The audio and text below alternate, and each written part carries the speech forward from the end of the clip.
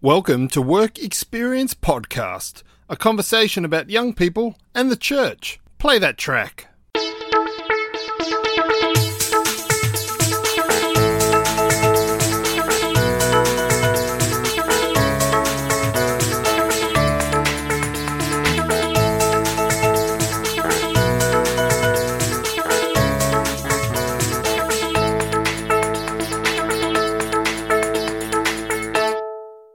Hey everyone, welcome to the podcast. My name is Braden. The podcast where we want to tackle big questions, like why does the acronym for World Wide Web take 3 times as long to say? And why does everyone call John Flett John Flett? I mean, his name is John, but everywhere people refer to him as John Flett. These are the questions, friends. But before we dive in, I wonder what your experience of this podcast is like. I wonder what new listeners experience. How do you feel about the host asking these sort of esoteric questions straight off the bat, barely a minute in? If you've been with the podcast from the beginning, you will remember Series 1, where we went on work experience together. You will have seen us evolve as a podcast community. Some of our skills have improved in the fields of editing and interviews and mainly producing quality content. You will remember our guests and our stories and those moments where we simply had nothing to offer. I wonder where you start and what you hope for out of this podcast. Why don't you let us know? Get in touch. Become part of the community. Send us an email or get in touch via Facebook or Twitter. And let us know. Shape the direction of this podcast. We would welcome that. Alan, do you have any thoughts on this? No. Great. Oh, it is worth noting that Alan brought his dad to work this morning because, Alan's dad, do you want to say hello? Hello. And how do new listeners feel about all that build-up for really lame in-jokes and sound bites that are hilarious in our production team meetings, but maybe don't translate when the final podcast goes to air? Now, friends, last episode I promised that we would be hearing Cracking Coconuts Part 2. Obviously, we're not. It will be coming. We've just got some scheduling issues at play, but I look forward to sharing that with you. And then on Monday, I was part of an interfaith panel, and I thought, fantastic, we'll share the recording of that this week. But I'm still waiting on approval from my friends who are part of that panel to share the audio with you. It might come out as a special sort of 25-minute episode in the coming week. So, again, that's not here. And then I thought, well, really, it's Wednesday. I've got no guest, no particular topic. What could I offer an audience who is waiting with bated breath and itchy ears to hear from the host of this Work Experience podcast? And I thought I would offer you 2 insights. 2 insights that occupy a fair bit of my time at the moment and really stretch the corners of my brain. The first of 2 is actually 2 questions that we need to ask. And I had the privilege of spending some time with the church council at Pilgrim Yarraville Uniting Church last night, and we spent a couple of hours simply considering these 2 questions. The first one is, what is good news for young people in Australia today? If the gospel is good news, if the message of Jesus Christ is good news, what is that good news for teenagers today? I think the church is often guilty of narrowing the playing field and simplifying the message and ignoring the complexities of life that shape and influence teenagers in Western society. And so we turn to things like the UN report that I have previously endorsed, or the Mission Australia Youth Survey, or we have cups of tea or milkshakes with the young people in our communities to hear the complexities, the issues, their struggles, their hopes, their realities, so that we might consider how the message of Jesus would speak to them today. A generation concerned about theirs and their friends' mental health, about the future of the climate, about work and job security, about where they're going to live. What does the church, what does the gospel say to them? And then I think the second question following on from that is, how will they hear it? a generation that lives simultaneously in real life and in digital communities, a generation that isn't darkening the doorsteps of the church buildings and our programs. How will we share this good news with them? How will they hear it? How will they see it? How will they feel it? I think they are two fundamental questions that should shape your ministry, our ministry, any church or community that's trying to engage with young people and share and invite them into the transforming message of Jesus. I think they're two really interesting questions. If you've got some thoughts or you want to come on to the podcast and chat about those questions, that would be great. I'd really welcome that. If you think we're way off base, if you think there are better things we should be doing, you can let us know as well. The second rambling that I thought I would share with you, this idea I heard on another podcast. What the hosts and guests were talking about was trying to respond to the shifts in public discourse around how we tackle big issues, how we tackle issues collectively, and how we come together, because in our own little groups and silos and tribes, we cannot overcome issues. We've seen it before in the history of the world where issues like war and depression require everyone to come together. And yet in this day and age where so much is contested and the seems more and more we're polarized, how do we overcome those differences and discourse to tackle these issues? In this case, it was climate change. But one of the phrases they said really resonated with me, and they said, we don't need objective matters of fact, but rather subjective facts that matter. See, facts have become this thing where we are allowed to interpret them with our own bias, allegedly, whether that's just our opinion of the facts, and so they've lost their power and their objectivity. And this host was saying, actually, we need stories and facts that matter, that connect with our identity, that lift it above, take it out of the middle and give it power and influence and allow us to overcome that. So I've been thinking about that a lot, and I thought, what would that look like? And so, friends, with the spare time I've had by not recording an interview this week, I put together 2 radio ads, and I'm going to road test them here as my attempt to actually overcome this distance and this separation on some really key issues. You see if you can pick up what the issues are. The first one we're going to play for you now.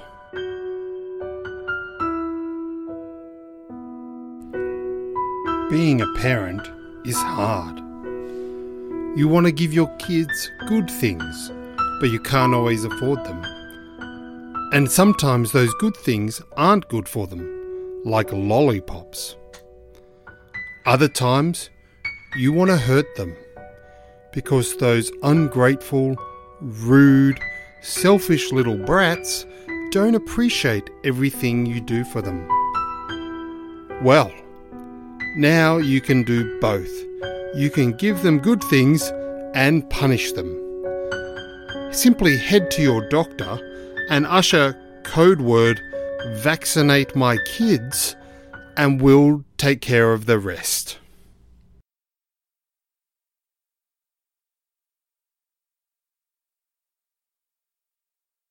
Just one attempt at recording an ad that might overcome one of the divisive issues in society. And here's our second attempt. Those Southerners always trying to tell us what to do. It started with daylight saving. And now they want to tell us that we can't have the 100 jobs that the Adani mine will promise. We're not going to listen to them. But what they're not telling us is that in 20 years, we might not be able to grow cane sugar in our fields. And you know what that means? No more Bundaberg rum. They're also not telling us that the increase in temperature might affect our wheat and barley crops. And you know what that means? No more 4X beer. Queenslanders, don't let those southerners take away what is most important to us, our rum and our beer. Get rid of the mine. Save our way of life. So there you have it. 2 attempts at offering subjective facts that matter into the public discourse. And I wonder what it means for the gospel, for us to consider what are the facts that matter to young people today. What is it in the story and life of Jesus that matter to them today? There's our ramblings from your humble host. I hope you found them helpful. We're going to jump into the calendar for the first time this series. There's a bit coming up. Summers Camp is kicking off the first week of July. One of the Uniting Church's longest running camps. Over 100 young people will attend, aged between about 9 and 15, and a team of about 40 leaders will be together for that week. I'm looking forward to going down there. Last year we brought you a field report from Summers Camp. We'll endeavour to do that again. And straight after that, the VicTas Synod meeting kicks into gear, where we will be launching the Work Experience podcast merchandise line. So it's only a few episodes away, friends. I'm really looking forward to meeting some of the listeners and the wider church, even those who don't listen. I'll say hello to you. Although if you're hearing this, then you are listening. But I'll say hello regardless. The Good Summit is being held in Parkville on July 18. Google Good Summit Australia for more info. We'll be there. Looking forward to that. And as long as I finish this research paper before the deadline, I'll be heading over to Auckland at the beginning of August to be part of the International Association for the Study of Youth Ministry Oceania Conference over there in New Zealand. Probably attempting to kidnap Jacinda Ardern, bring her back here and install her as our new Prime Minister. All on the agenda for the next couple of weeks here in the Work Experience podcast office. And just to wrap up some loose ends, last week in the library, our guest was Bookaboo. Well done to those who reminded me of that. Of course, you all reveal that you have children who watch this puppet dog play the drums and then have a picture book read to him by a B-grade British celebrity that we've never heard of, but, you know, British fans love. Of course, it was great to have Bookaboo in the library.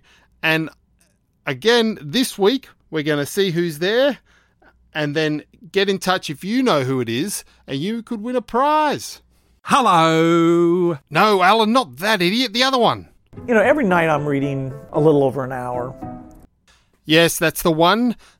Listeners, who might read books a little over an hour every night? Get in touch if you think you know who that is, and you might win yourself a prize. Now, in our library section today, we are looking at a book by a friend of ours, Andrew Root. Now, Andrew's actually coming out to Australia in August. He's starting in Queensland, heading over to Perth, and then swinging through Melbourne and Sydney on his way home. And we're really excited to see him again. But today, out of all the catalogue of Andrew's work, we're looking at one of his recent titles from 2017, Faith Formation in a Secular Age. Partly because this week Andrew just released the next book in this series called The Pastor in a Secular Age. And we are about a third of the way through that on the Work Experience Kindle, and we will be reviewing that next week. But we thought we'd start at the beginning, Faith Formation in a Secular Age, responding to the church's obsession with youthfulness. Now, I'm going to read you what Andrew's website suggests this book is about, and then I'm going to offer you a few of my own thoughts. I have to declare a bias here. I am on the Andrew Root bandwagon. I'm a cheerleader. If there was an Australian sort of fan club, I'd like to think I'd be in some executive position. Maybe not chairperson, but at least maybe an executive position. I've spent some time with Andrew over the years. He's been on this podcast, and I think he has a prophetic voice to the church. I think he can speak into context in a way that we haven't seen in the academic school of youth ministry, at least in my time. So Faith Formation in a Secular Age was the commencement of this new series. And Andrew says this, that the loss or disaffiliation of young adults is a much discussed topic in churches today. Many faith formation programs focus on keeping the young, believing the youthful spirit will somehow save our church. But we have to ask whether these programs have more to do with our obsession with youthfulness than with actually helping young people encounter the living God. So in this book, Andrew offers an alternative take on the issue of youth drifting away from the church and articulates how faith can be formed in this secular age. He offers a theology of faith constructed from a rich cultural conversation, providing a deeper understanding of the phenomena of these nuns, which is an American term, talking about those who are no longer religiously affiliated, and moralistic therapeutic deism, this belief that God is there and just wants us to be good and will help us feel better. Andy then helps us understand why forming faith is so hard in our context and shows what we've lost is not the ability to be able to keep young people connected to our churches, but an imagination for how and where God could be present in their lives. This book lifts youth ministry into a much broader and deeper conversation, one that is facing churches as a whole, at least across Western society, and an issue that we are resisting, that we are avoiding, and yet is confronting us every week. I really love Andy's work. He's taken us through a whole journey in his catalogue, and as he himself has learnt and adjusted his thinking and encountered other academics and theologians, I look back to some of his earlier work revisiting relational youth ministry and his series, A Theological Journey Through Youth Ministry, and all these demonstrate that us as youth worker practitioners, we have to engage in deeper theological thought.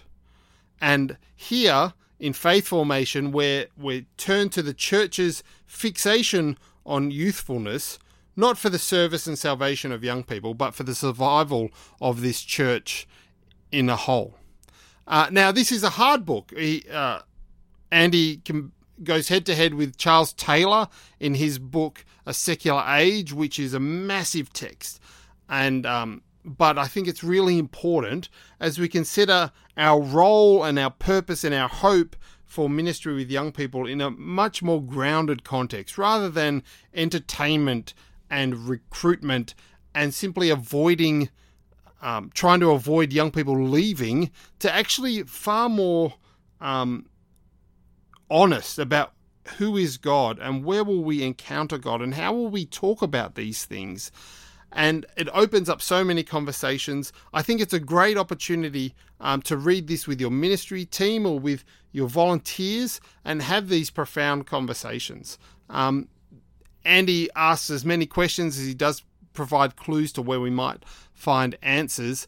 And I really do encourage you to tackle this, partly because it then opens up the opportunity to go the journey with Andy into book 2, which has just come out and we'll touch on next week, and then ultimately to the third book coming out, which I assume will just be, here's my highlights from the last 25 books I've published. Thank you and good night. Of course not, but I can't wait to hear that. So, Faith Formation in the Secular Age, responding to the church's obsession with youthfulness. You can get it on Kindle or through any good bookshop. Or if you want to drop by Work Experience Podcast headquarters, we can even give you a hard copy.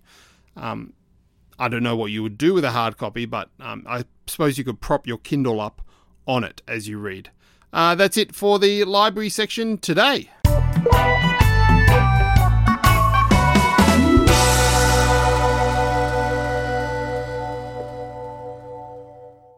Thanks for listening, friends. As always, make sure that you've subscribed. Invite a friend or family member to have a listen, or maybe just play this over loudspeaker or using one of those Bluetooth speakers as you commute in. And therefore, the audience will increase significantly. You will be very unpopular.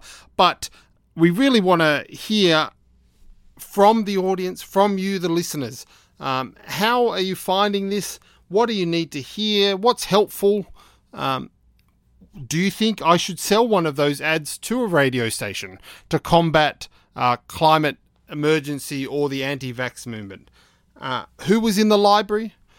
Next week, hopefully, we'll have some content for you, possibly around this idea of how do we do youth ministry in regional and remote communities, or possibly reviewing one of Netflix's recent documentaries on the Flat Earth movement.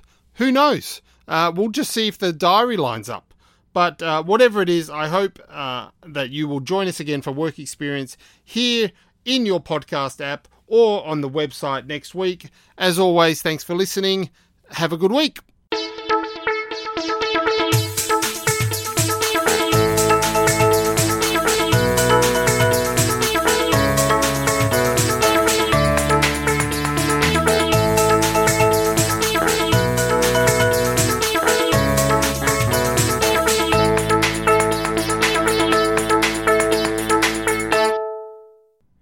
Seriously, Alan, you and I, we're going to need to talk to HR. You cannot bring your dad to work.